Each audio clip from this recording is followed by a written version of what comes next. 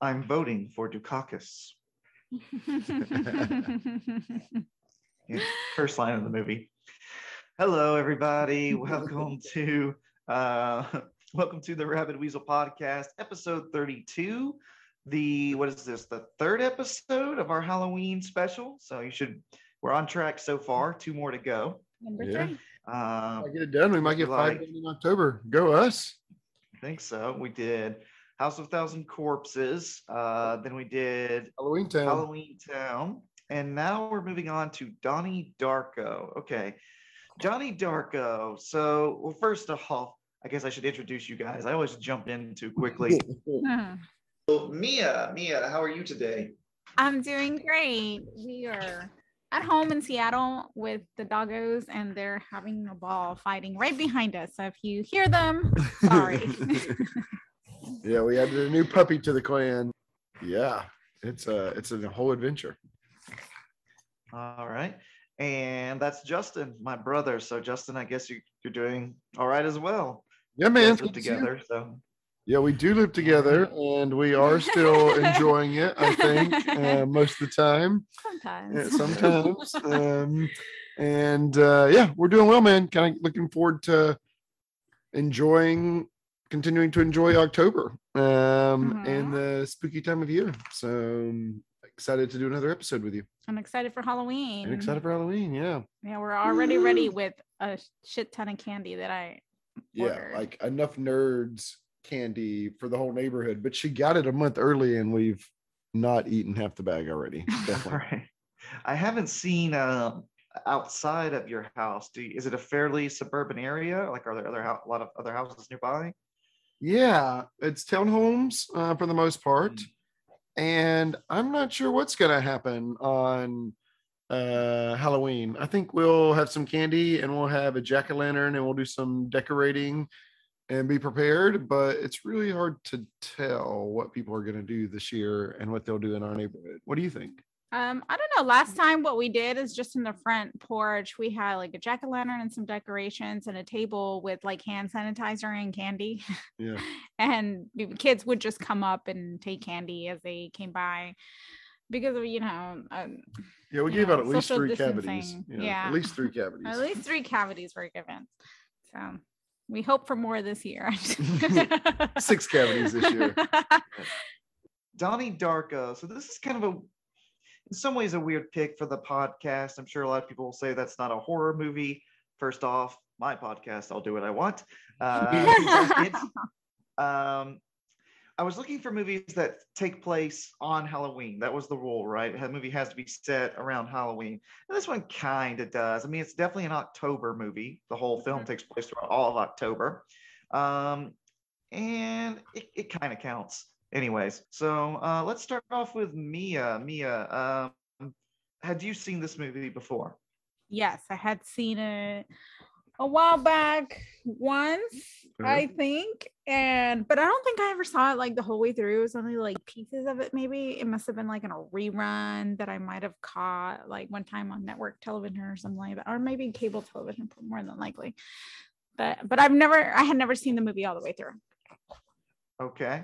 Do you remember how long it had been since you saw it? Were you fairly young? Was it in recent years?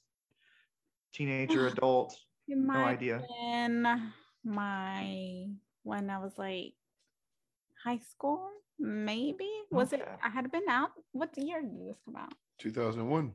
Oh, so yeah, it could have been high school. Yeah. Okay. And what did you? So really, this is kind of like a first viewing for you. What did you think about it? Just general opinions. Oh, and sorry, before that, let me say to everybody. Usually, we kind of walk through the movie. This movie works a little differently. I mean, there's time travel and stuff. So I'm giving a spoiler warning from the very beginning. If you haven't seen this movie, just go ahead and go see it. Yeah.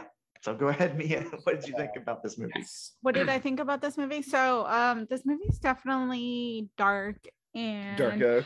Yep.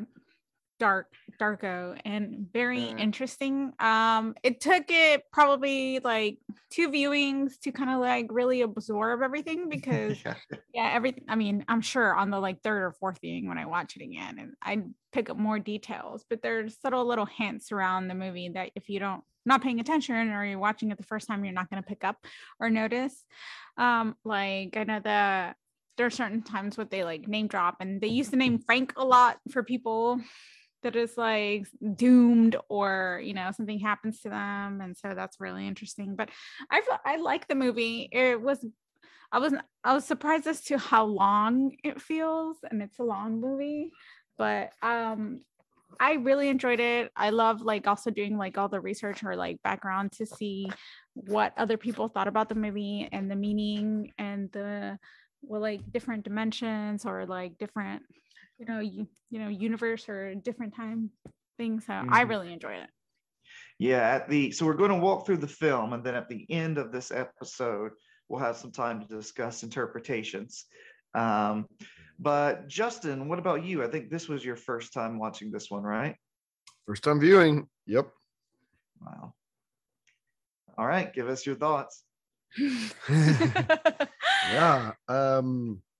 It's really good. I think it definitely takes at least 2 viewings. The first time it is dark is the way I described it too. It's unsettling, it's creepy, it's a little unnerving. It reminded me of this movie, Melancholia, that I saw. And it's like this impending sense of doom that I think the movie does really well.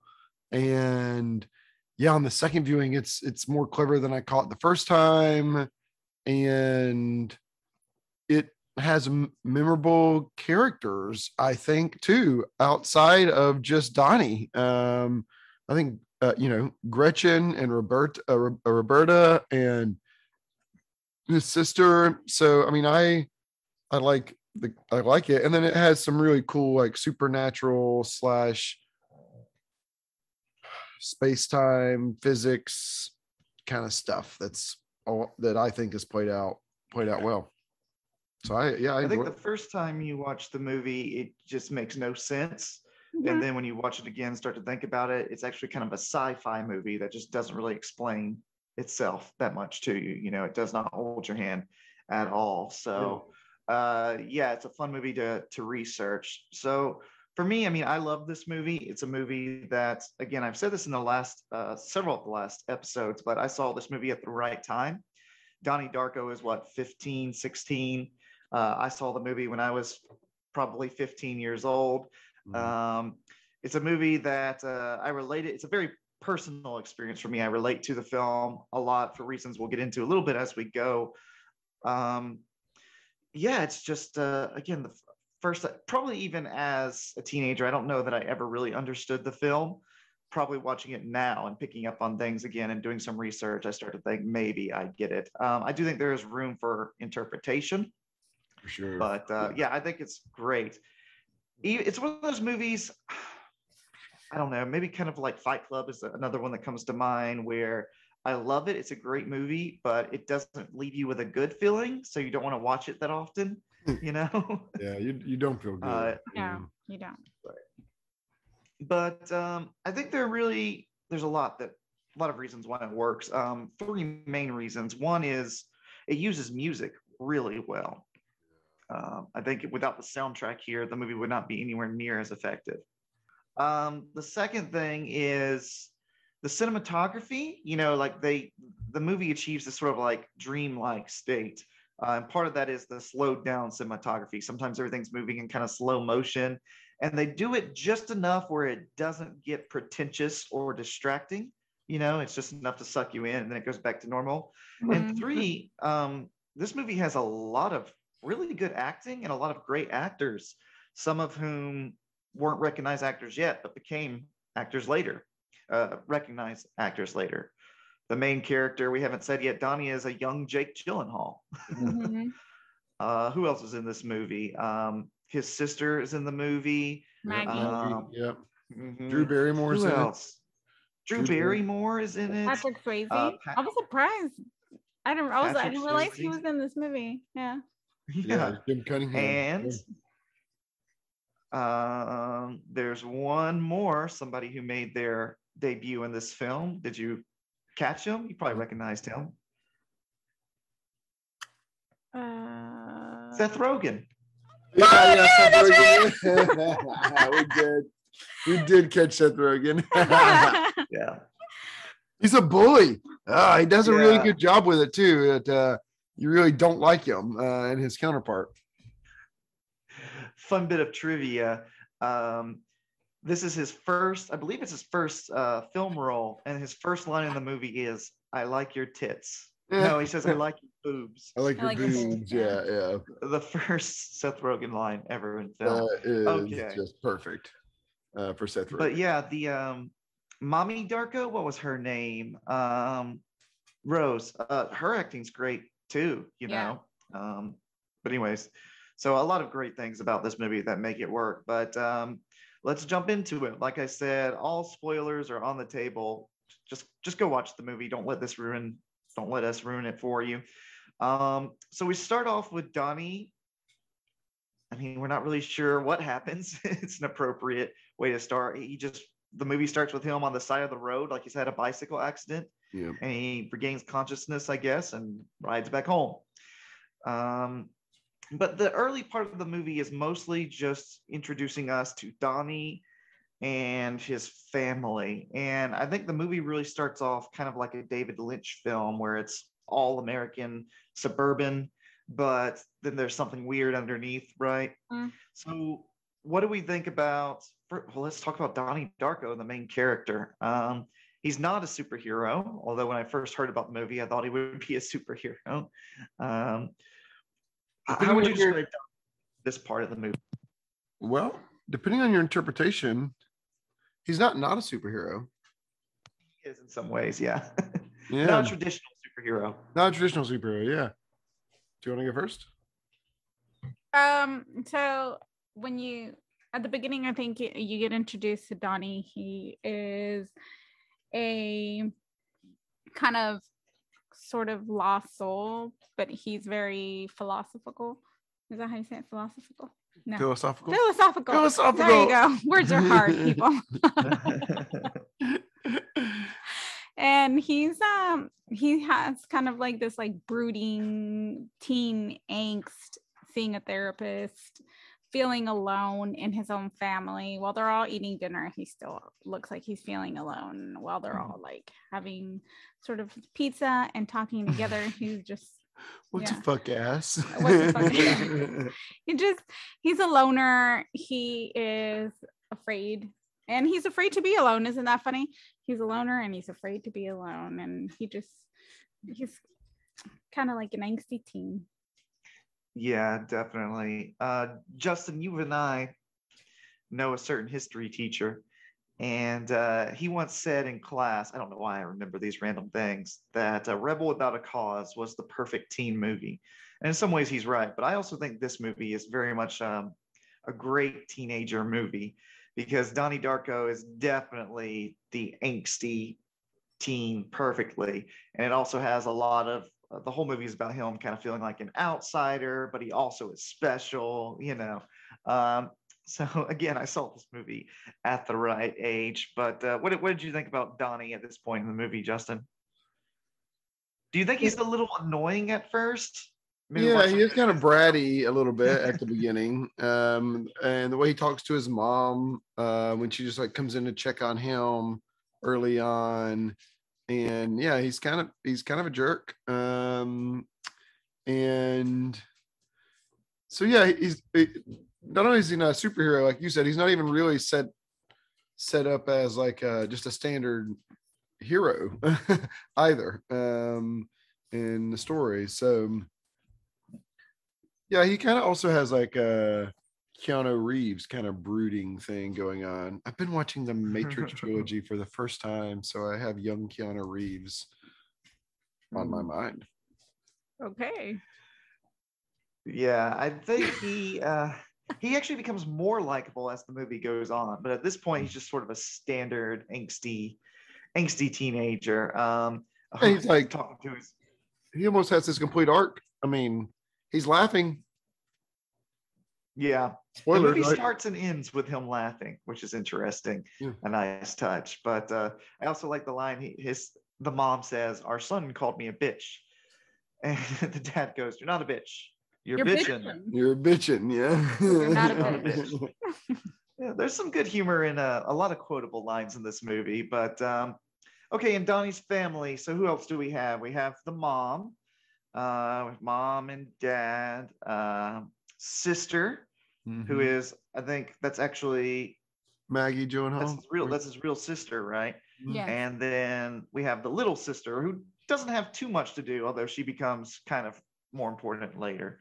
So I like this kind of opening scene, just introducing everybody to the family, the sort of dysfunction of it, mostly with the kids fighting at the table and they're swearing in front of their little sister and teaching her words she shouldn't know.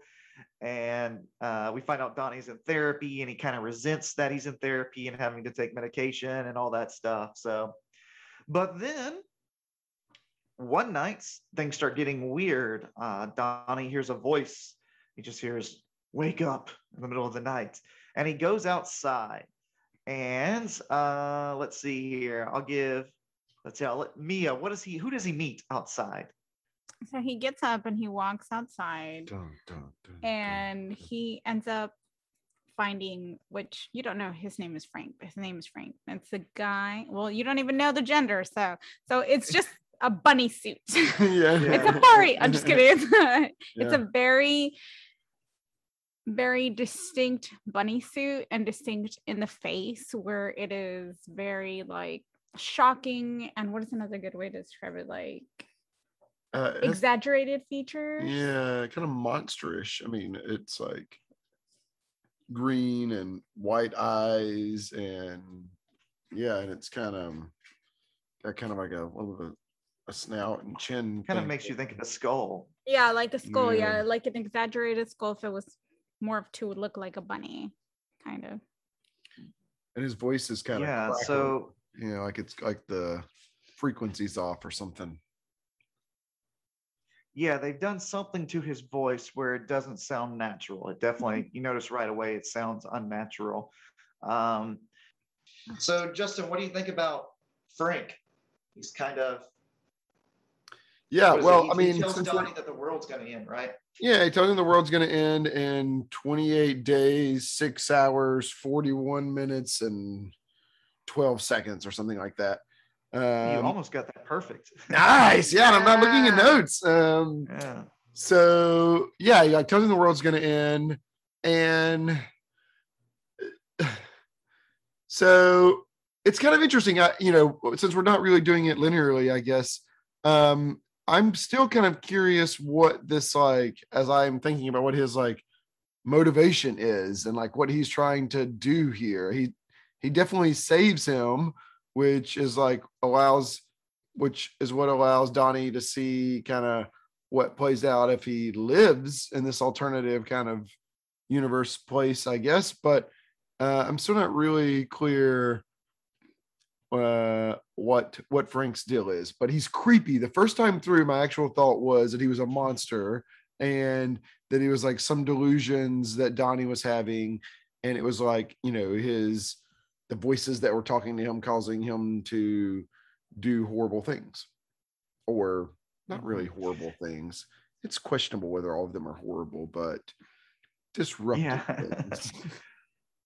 Right. Yeah, one interpretation, like I said, we'll get to the end. When we get to the end, I'll kind of explain everything, or at least one interpretation. But one of the interpretations is that Donnie's just crazy and he's having some sort of psychotic breakdown, and we're seeing it from the perspective of an unreliable narrator. In that case, it kind of makes sense because you're hearing voices that are telling you to do things, right? Things that you could get in trouble for doing. So that's one way to interpret it. But I love Frank. He's every time he's on camera, you're just like, keep talking. You're so cool. He's always saying interesting things. He says it very slow. So yeah, Frank's great. But anyways, so like you said, Frank tells him 28 days, 6 hours, 42 minutes, and 12 seconds. That is when the world will end. So we start off with the world's going to end. And you've got a ticking time clock, right? Then Donnie wakes up on a golf course, confused, like he's been sleepwalking. And while he was sleepwalking, Frank saved his life, Justin, as you said. What happened back home? Well, an engine fell on his room, a plane engine, a jet engine, and it crushed his bedroom. Yeah, so he should have died if it wasn't for the bunny suit monster who called him up in the middle of the night. And to kind of build up the mystery here, no one knows where the plane engine came from. You would think if part of a plane engine falls on your house, someone would go, oh yeah, there was an accident, there was a crash. And then people come and make them sign papers saying they won't talk about it. We'll put you up in a hotel, we'll fix your house, but you're not allowed to talk to anybody about what you've seen. So from the there's some weird FAA, yeah. FAA, yeah. And there's also, if you watch, there's people kind of following Donnie throughout the movie. Like the one guy in a tracksuit is watching him and stuff like that. So Frank begins to kind of exert an influence over Donnie. So Donnie keeps, as we've already said, Donnie keeps doing things, but it's also not clear how much Donnie remembers doing. We're not sure how much he knows about what's going on. And one of the first things he does is he takes an axe to school, and he destroys a water valve that floods the school.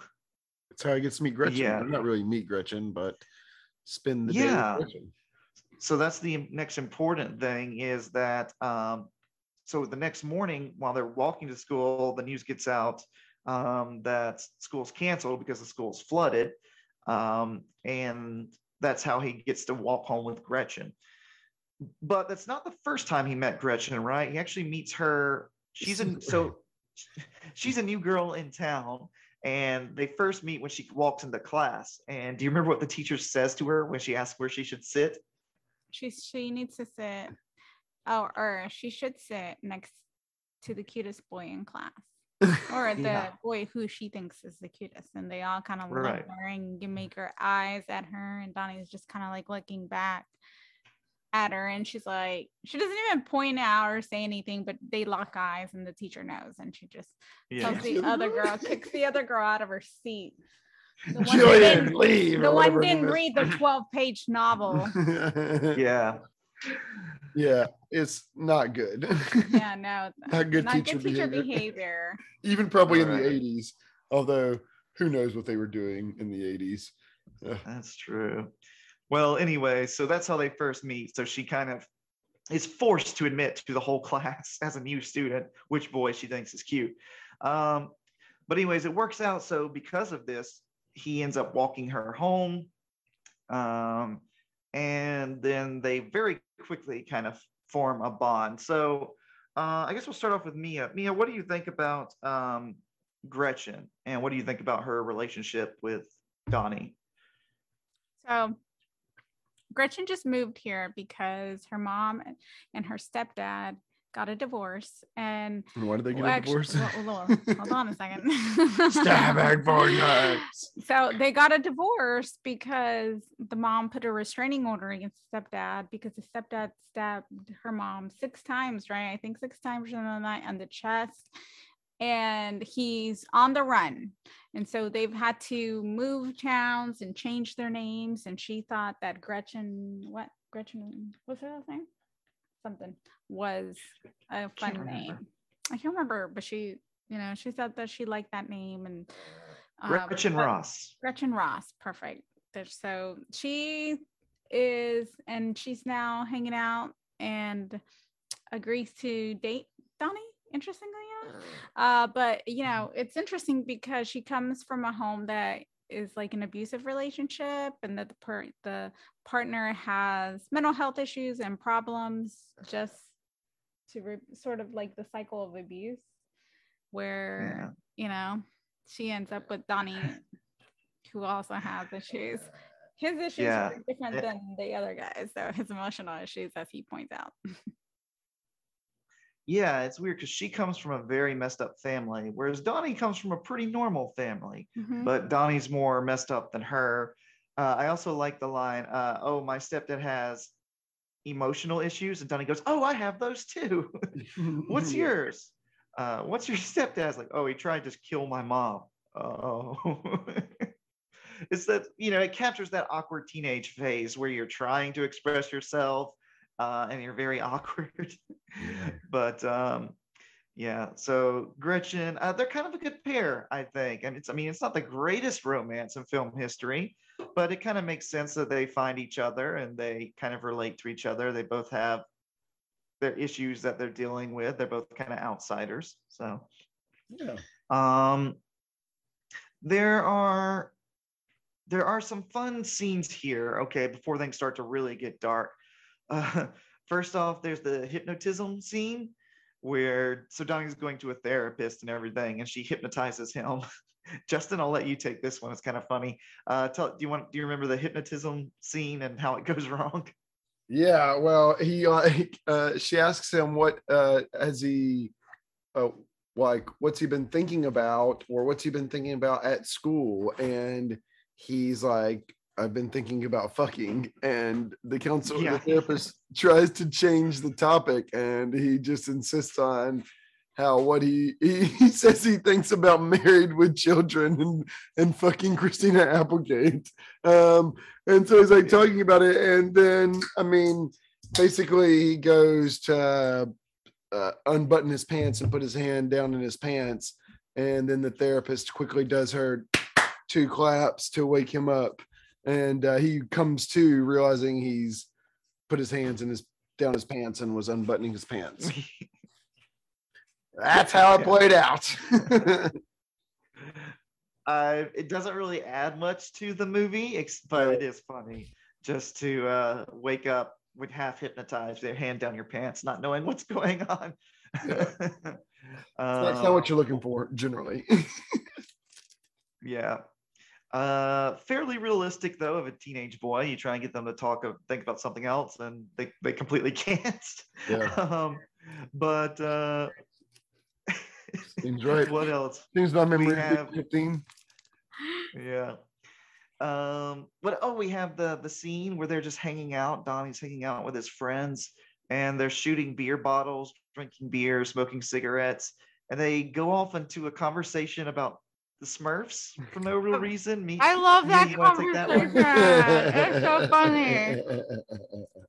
Because I also have not thought about, I would have never thought about the Smurfs that way, but I love that conversation where they're like, he's like, they're asexual. Yeah. He's almost offended that they would, he's like, first of all, Papa Smurf didn't make Smurfette. Gargamel does. She was a spy from Gargamel sent on destroying the Smurfs, and it was their goodness that converted her, the goodness of Smurfland. It starts off with I don't even remember why they're talking about the Smurfs, but they start off by saying that his friends, who are not as smart as him, start off by saying like she was basically a slut for all the other Smurfs. Yeah. And that really pisses Donnie off, because I guess in his mind, the Smurfs is something innocent and he doesn't want it corrupted. And he just goes on this huge rant about how they're wrong.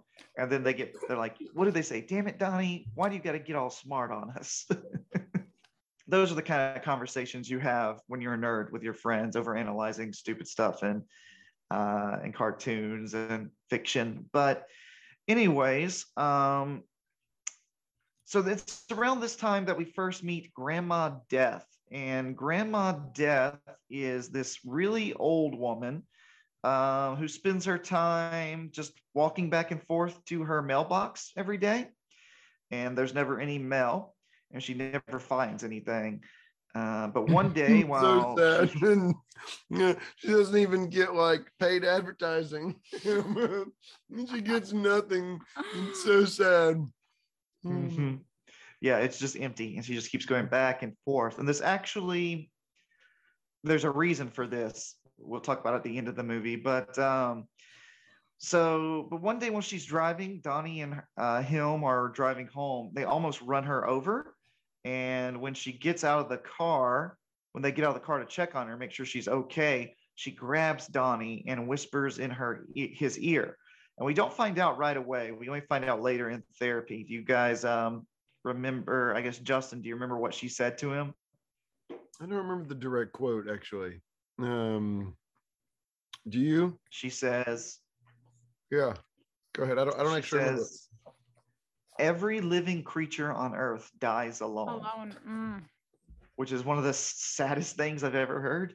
But Yeah. Anyways, so that's Grandma Death. She's what is she, 101 years old? That's what he says, yeah.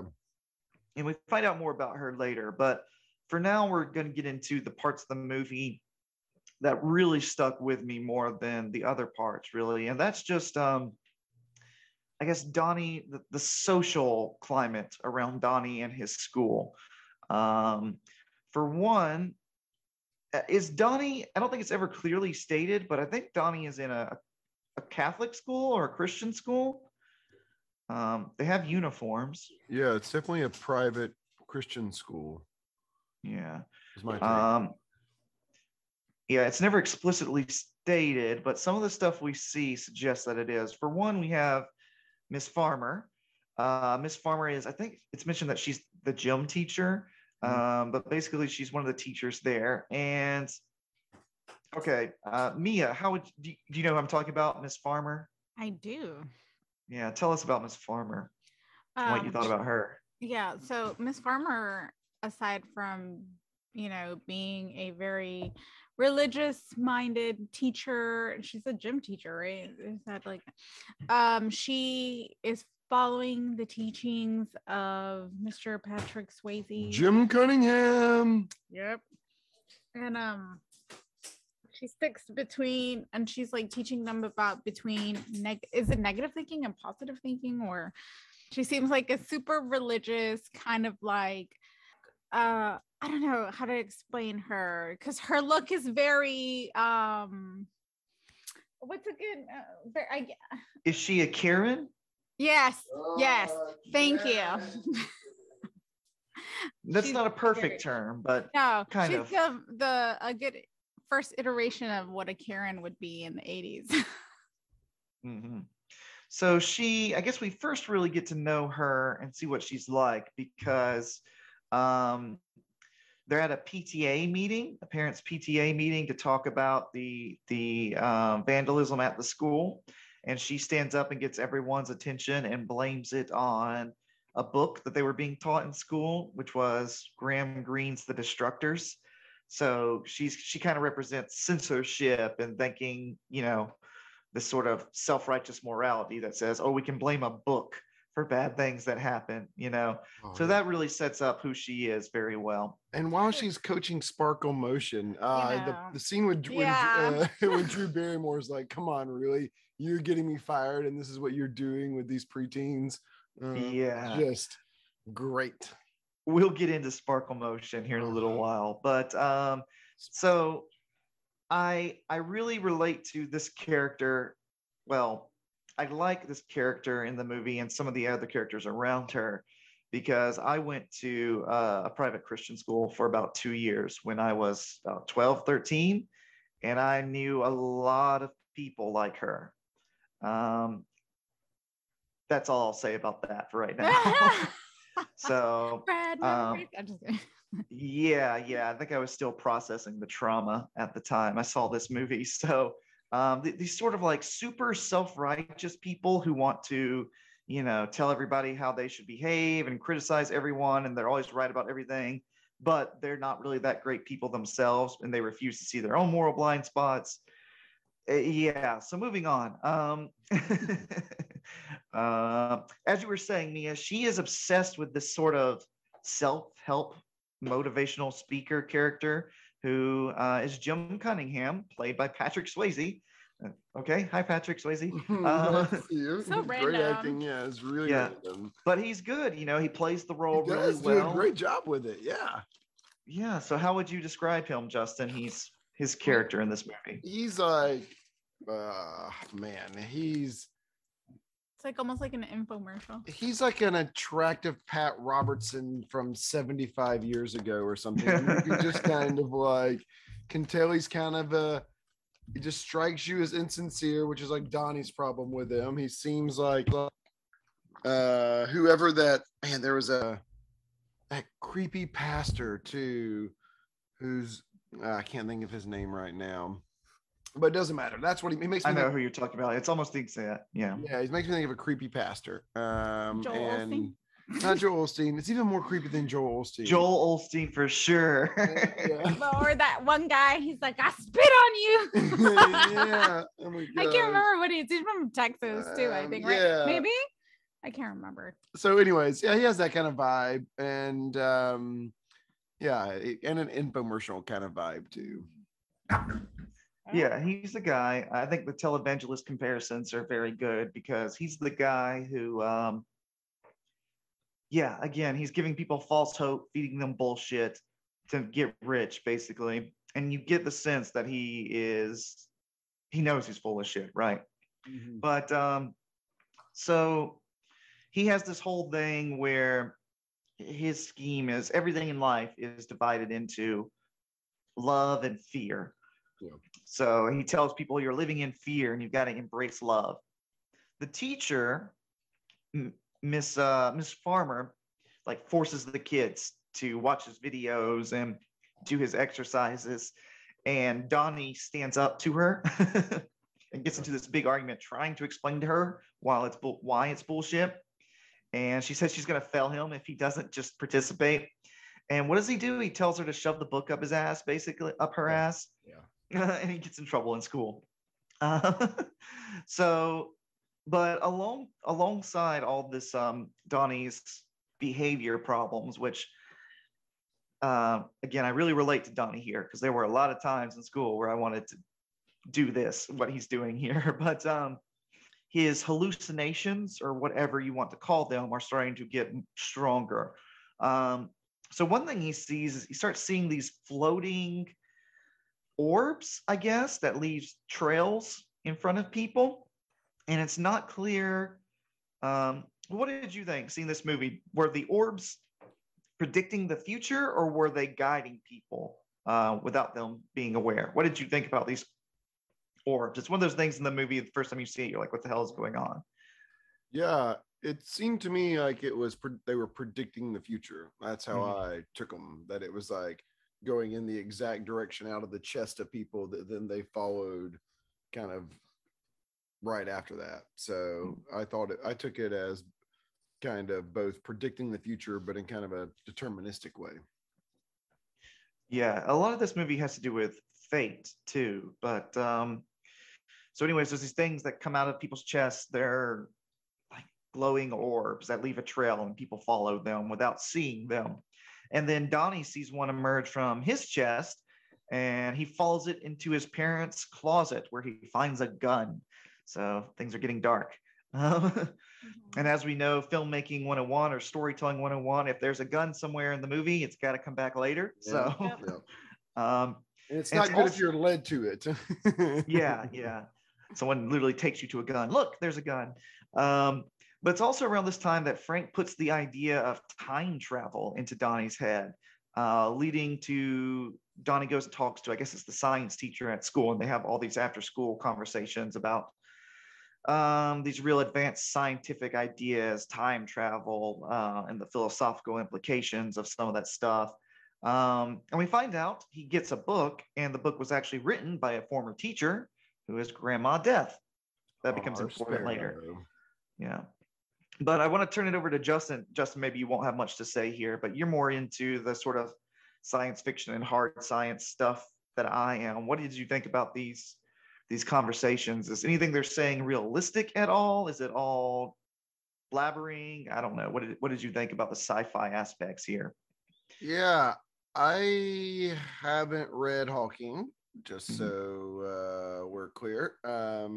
But my understanding of space-time is that it bends. And there seems to be some suggestion that you can bend it upon itself, so that space can be in two different kind of compressed upon time itself.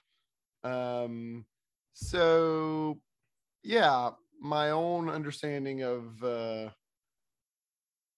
this is that the like argument for time travel is not as clear cut as the physics high school teacher makes it. So yeah. So the other thing I'll say is that time doesn't really work like the way that they seem to kind of suggest. It can't both be this kind of linear reverse thing and a function of space. So they're playing with a couple different concepts, but and I love the play on a spaceship being any metal spaceship DeLorean. as it moves on. So yeah, it plays with some fun stuff. It does play with like kind of time and space, but not in like an actual serious way. Mm-hmm. And I guess I should ask, I assume you guys watched the theatrical version. You didn't? Did you watch the director's cut? The director's cut is like 2 hours and 20 minutes. No, the one I watched was an hour and 50 minutes. So. Okay, yeah. So the director's cut gives a lot more information about what's going on in this movie. We'll talk about that later. But these scenes kind of serve to, in some ways, explain a little bit of what's going on. But ultimately, the teacher stops Donnie. He's like, look, I can't keep talking to you about this. For one, Donnie's like too enthusiastic. He starts talking about God and destiny, and the teacher's like, ooh, this kid has some mental health problems. I could maybe say something wrong here. So, but we go back to Miss Farmer. Okay, so she has arranged to have the televangelist Jim. He's not actually. I keep calling him a televangelist. He's not actually. He does feel like a televangelist, though. Yeah, he's doing the same thing, right? But Jim, the televangelist guy, to the school. Okay, so he goes. He has like a presentation in the school auditorium, and he's basically peddling his bullshit. And Donnie comes up to the microphone and sort of calls him off guard. Calls him out, catches him off guard, and calls him out. And Mia, do you remember this scene? What Donnie's little speech when he finally gets to confront this man? Do you remember anything about it? I remember that. So he starts talking about how he's kind of like a bit of a fraud and giving them terrible advice because somebody's like, my sister's, eats a lot and or is unhealthy or something like that, or she's overweight or something like that. And he's like, no, you should go on a diet. And then other guys like little kids, like, he's being bullied and he's asking for advice and he just, and so he's kind of calling him out on his shitty advice that he's just peddling his, promotional material. And then eventually just kind of call him the Antichrist. Yeah. Yeah, so it is what Justin said, that's his opening line, like, hello, how much are they paying you to be here? And then they have this whole conversation where he points out everything, how this guy's talking complete nonsense. And then he ends off, the guy starts off with, see, this is exactly what I'm talking about. This young man is full of fear. And Donnie kind of reveals himself, admitting that he's confused and scared and everything. And then he goes, but I think you're the fucking Antichrist. It was great.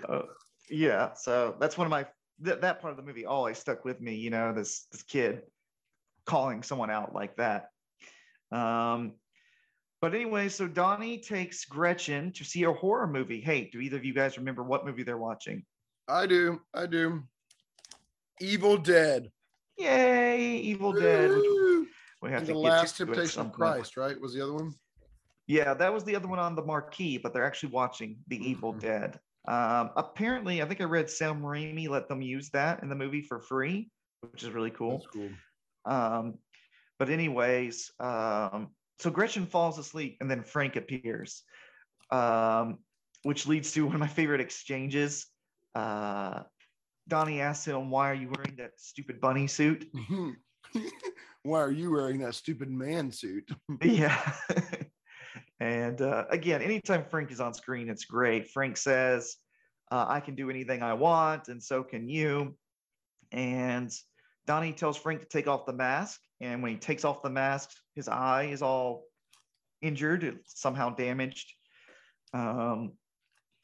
Which I think at that point, we've already had the scene where Donnie was stabbing the mirror, Frank's eye in the mirror. So you're not sure, did Donnie cause that by stabbing the mirror or what? But what does Frank sends Donnie on another mission? He does. What's the mission, guys? Go burn the house down. Burn it down. Burn down the kitty dungeon porn house. Oh my God, so dark. Well, we don't know that yet. But yes, he tells him to go burn down the house. And Donnie does just like sneak out, sets the house on fire, burns it down. And the man has a full body portrait of himself in his living room. No, I don't think he was naked. No, just sort of like a I don't know, royal looking painting of himself. But and so like Justin said, as they go to put out the fire, they find a hidden room, and basically this guy is involved in child porn. It's implied that I think it's implied that he was even making it. We don't get the full details, but he has a hidden room and there's a lot of child porn and he gets arrested. So, but back up a little bit, because while Donnie is setting his house on fire, we also have the school talent show. And now here's where we'll talk about Sparkle Motion. Okay, who wants to take Sparkle Motion? It was kind of brought up earlier. Yeah. Well, so we see two acts, right? We see Charita do her dance, and then Sparkle Motion has like Donnie's little sister and Miss Farmer's daughter and a few other girls, and they started in at 13 to Notorious, and they're all kind of dolled up and some tight latex suit thingies, and they're dancing. They're shaking their hips too. They're shaking their heads. They're engaging in sexual dancing. While also kind of done up to look kind of young at the same time. So, and let's clarify, these girls, how old do you think they are? 6, 7?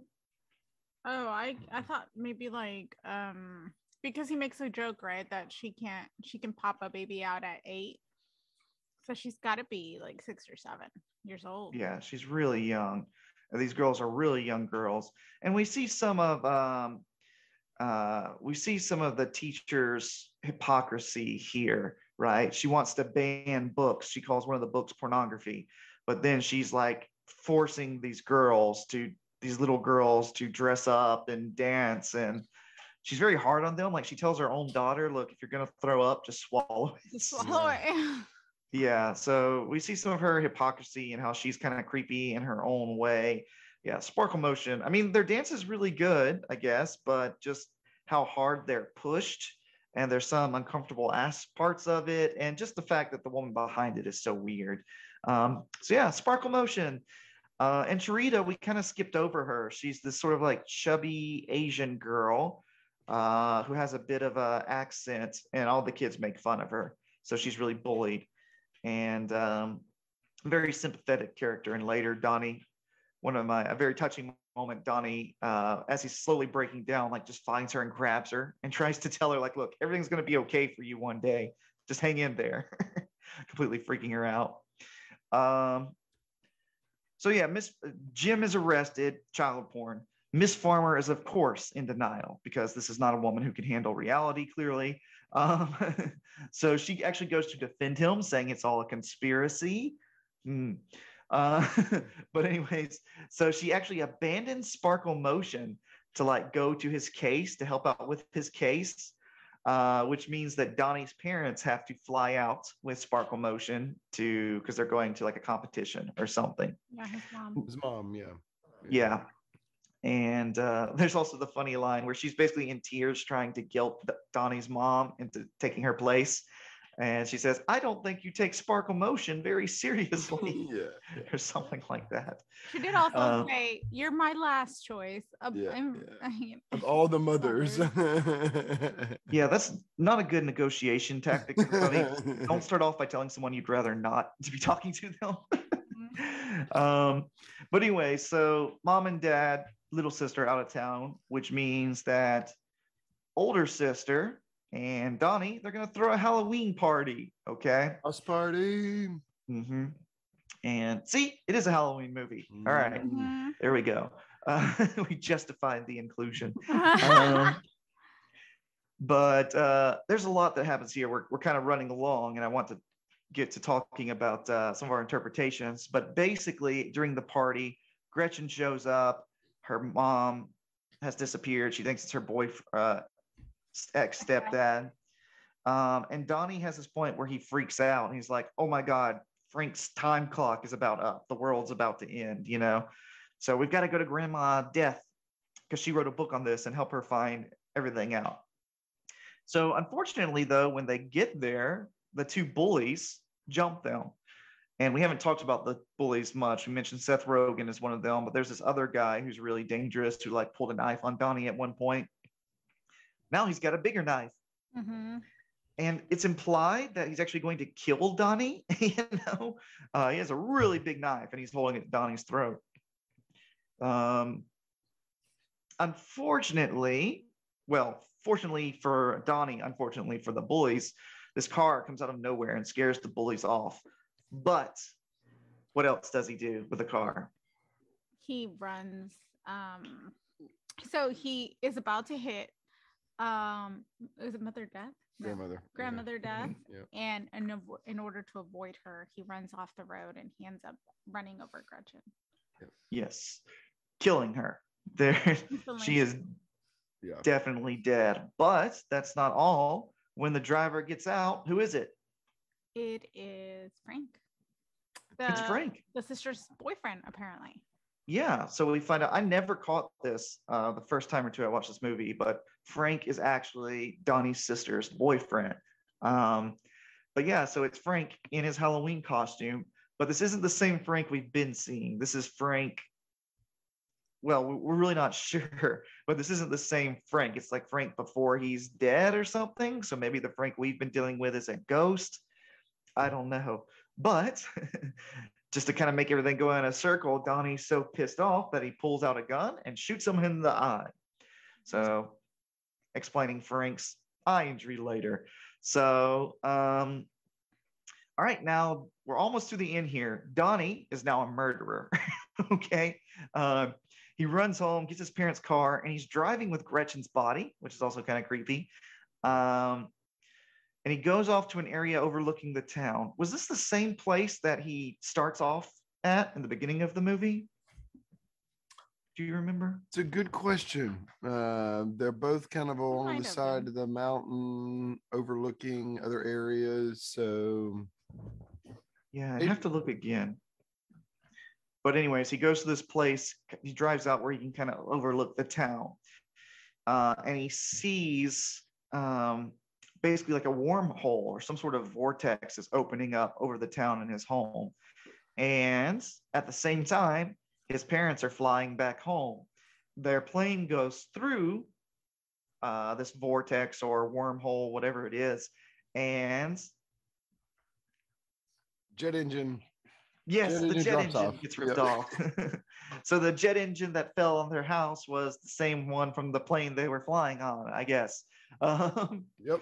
Now, then the whole movie basically rewinds itself back to the beginning, except this time Donnie does not get out of bed. Frank does not wake him up, and he's killed by the jet engine falling on his room. Then we get, this is a very important part. If you don't watch closely, you'll miss stuff. We see a lot of like a montage of all the people that Donnie has interacted with. Like they're waking up from a dream and they sort of remember what happened. Like we see Frank is rubbing his eye and Jim is like crying horrifically.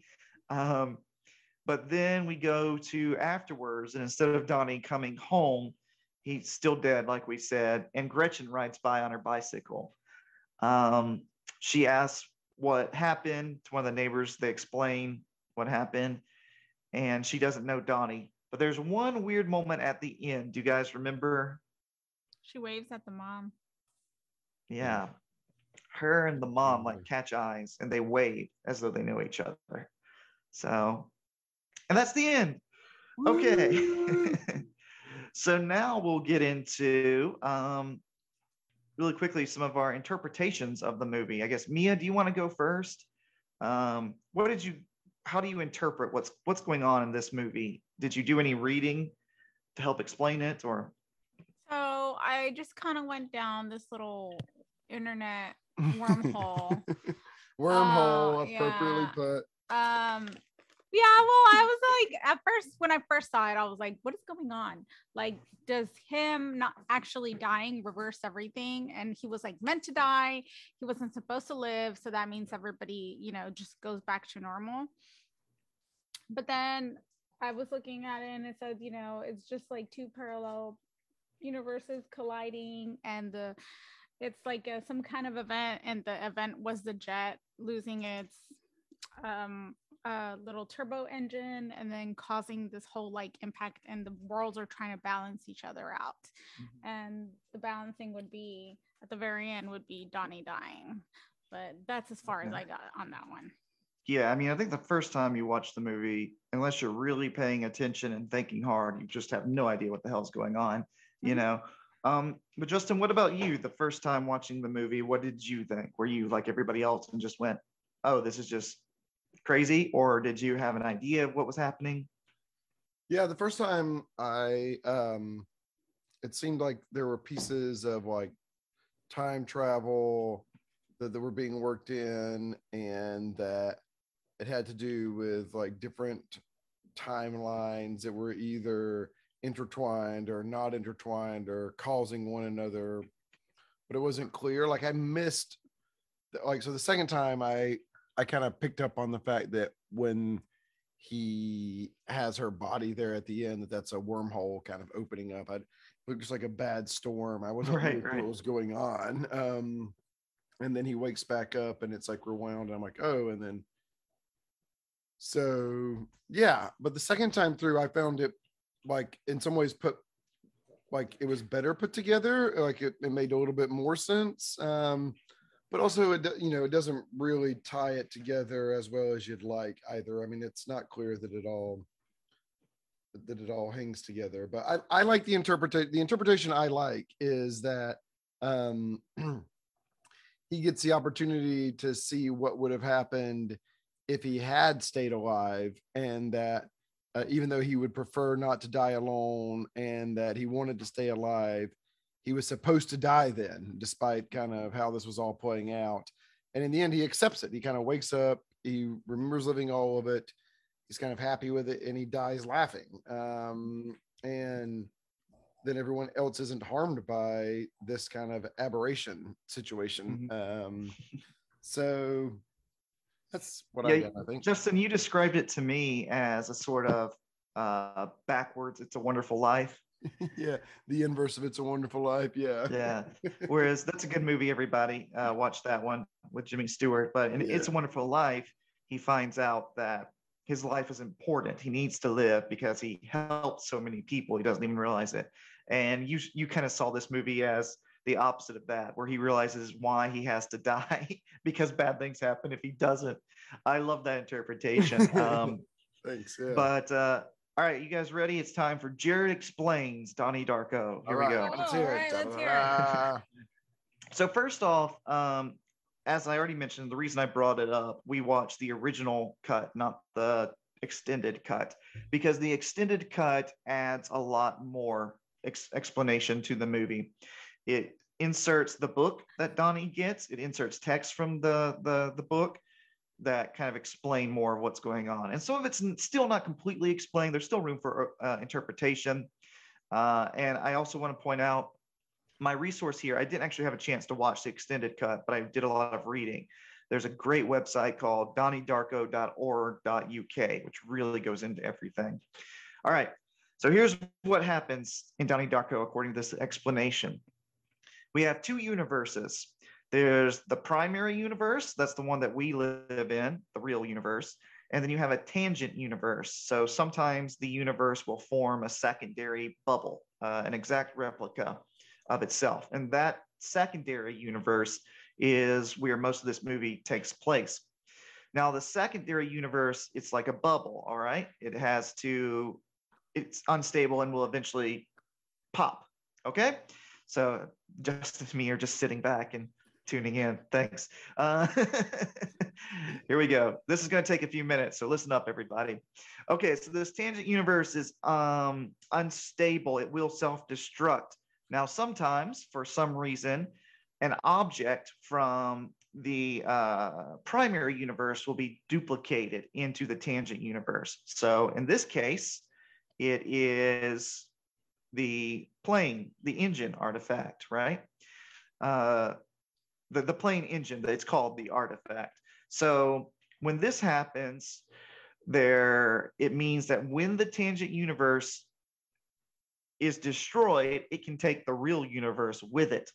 So somebody is selected. Oh, goodness, this is going to take a while. Okay. Somebody is selected, and this person's job is to send the artifact back to the primary universe so that when the tangent universe is destroyed, it doesn't take the real universe with it. Donnie is that person. So this whole movie is Donnie being manipulated to do his job. And to do this job, he's given special powers. Okay, that's why he has visions. That's why he at one point has super strength and he can put the axe into the bronze statue. He does all these things without being caught. And to aid him, there is what it calls the manipulated dead, I think. So someone who died in the tangent universe, in this case, Frank, is also given almost godlike powers to help Donnie do his job. So the first thing that Frank has to do is keep Donnie from dying. So the first thing he does is wake him up to save him from the plane crash. And everything that happens throughout this movie is carefully controlled so that Donnie is in a situation where he is willing to put the artifact back in the right universe. Okay. So at the end of the movie, his girlfriend is dead. He's a murderer. He doesn't have much left to live for. Even him flooding the school is how he met Gretchen. All these different things are just carefully controlled to get him to this point where he's willing to do what he has to do. Also, if you notice, that's why so many people act in weird ways. Like sometimes people seem to know what's going on, and sometimes they don't. Also, the cellar door thing, we didn't even talk about that. The teacher, for no reason, as she's getting fired, writes cellar door on the whiteboard and talks about it. So later, when Donnie sees the cellar door, he knows to go in there. So he runs into the bullies. So, yeah, basically that's it. So Donnie has to save the real universe by sending this object back into the real universe so that when his universe ends, it doesn't destroy the real universe. Any questions? So what's the actual artifact he has to send back? That's where it gets kind of confusing. It's not very clear in the film. The artifact is the jet engine. So somehow when the universe was replicated, there was a little glitch and the jet engine was made twice. So there were two of them. This connects the universes so that when the secondary universe dies, it can take the original universe with it. I think maybe it's pulled through a wormhole or something when the secondary universe is made. That's where it gets a little confusing. But yeah, at the end of the movie, that's what he's doing. He's sending it back to where it belongs. So got it. And then he dies alone. Yeah. And it's also not clear that he has to die. So when I first saw the movie, I thought, and I had read, as a lot of people believe, that this all happens because he was supposed to die and he didn't. So there's like a cycle going on until he realizes he has to die. But at the start of the movie, he only doesn't die because Frank saves him. So Frank saves him. So why would Frank save him if the whole point was for him to die anyways? Yeah. So yeah, basically he has, there's just weird cosmic stuff going on where people have destinies that they have to there's fate that they have to act out. I like it. I like it. It's a lot of moving pieces. I feel like we are watching Inception Inside Out or something. But when you watch the movie again with that in mind, it almost all makes sense. Why Donnie does the things he does, why things happen, why Frank seems to have special powers, all this stuff. So, yeah, it's really cool. Very good. Yeah, and there's one. The only thing we make it to Halloween, even though Donnie didn't. Yeah. The only thing I don't like is that, you talked about how everything was better because he dies, except the only thing that's not better is that Jim his house doesn't get burned down and he doesn't get caught. But to kind of work around this, apparently on the film's official website, they said that, at the end of the movie, we see him wake up crying, like just hysterically crying. So apparently part of this experience gives him guilt in his own mind. And on the film's website, it says that he killed himself later. So the movie doesn't tell us, but he does still kind of get some justice. Weird. Okay. Justice. Sorry. I've been wanting to explain that for about 16 years. So all right. Anything else to say about Donnie Darko, guys? Did we cover it all? I think we covered it. Yeah, it'll take more than one viewing. Yeah, and maybe more than one discussion. Yeah, and I think so. It's up to you if you like that explanation or not, because the actual film doesn't explain all that. It's only the extended release that sort of walks you through it all. So I think if you don't like that interpretation and you just want to watch the original and have your own interpretation, I think that's fine, but I'm the kind of person, I want things explained. I always get pissed off when movies don't explain to me what's going on, so I have to figure it out. But all right, next episode is for week 4. Yeah, week 4 is going to be Ernest Scared Stupid. Anybody ever seen Ernest Scared Stupid? No. I have not. Has anybody seen an Ernest movie? No. I have not. Okay. So I refused to watch them when I was younger, and now I get to watch one. I missed the whole Ernest thing, but we'll talk about that next episode. All right, guys. Thanks for tuning in. Thanks for watching the movie with me. And I hope everybody's having a good October, and we'll see you next week for Ernest Scared Stupid. See you then, man. Goodbye. Bye.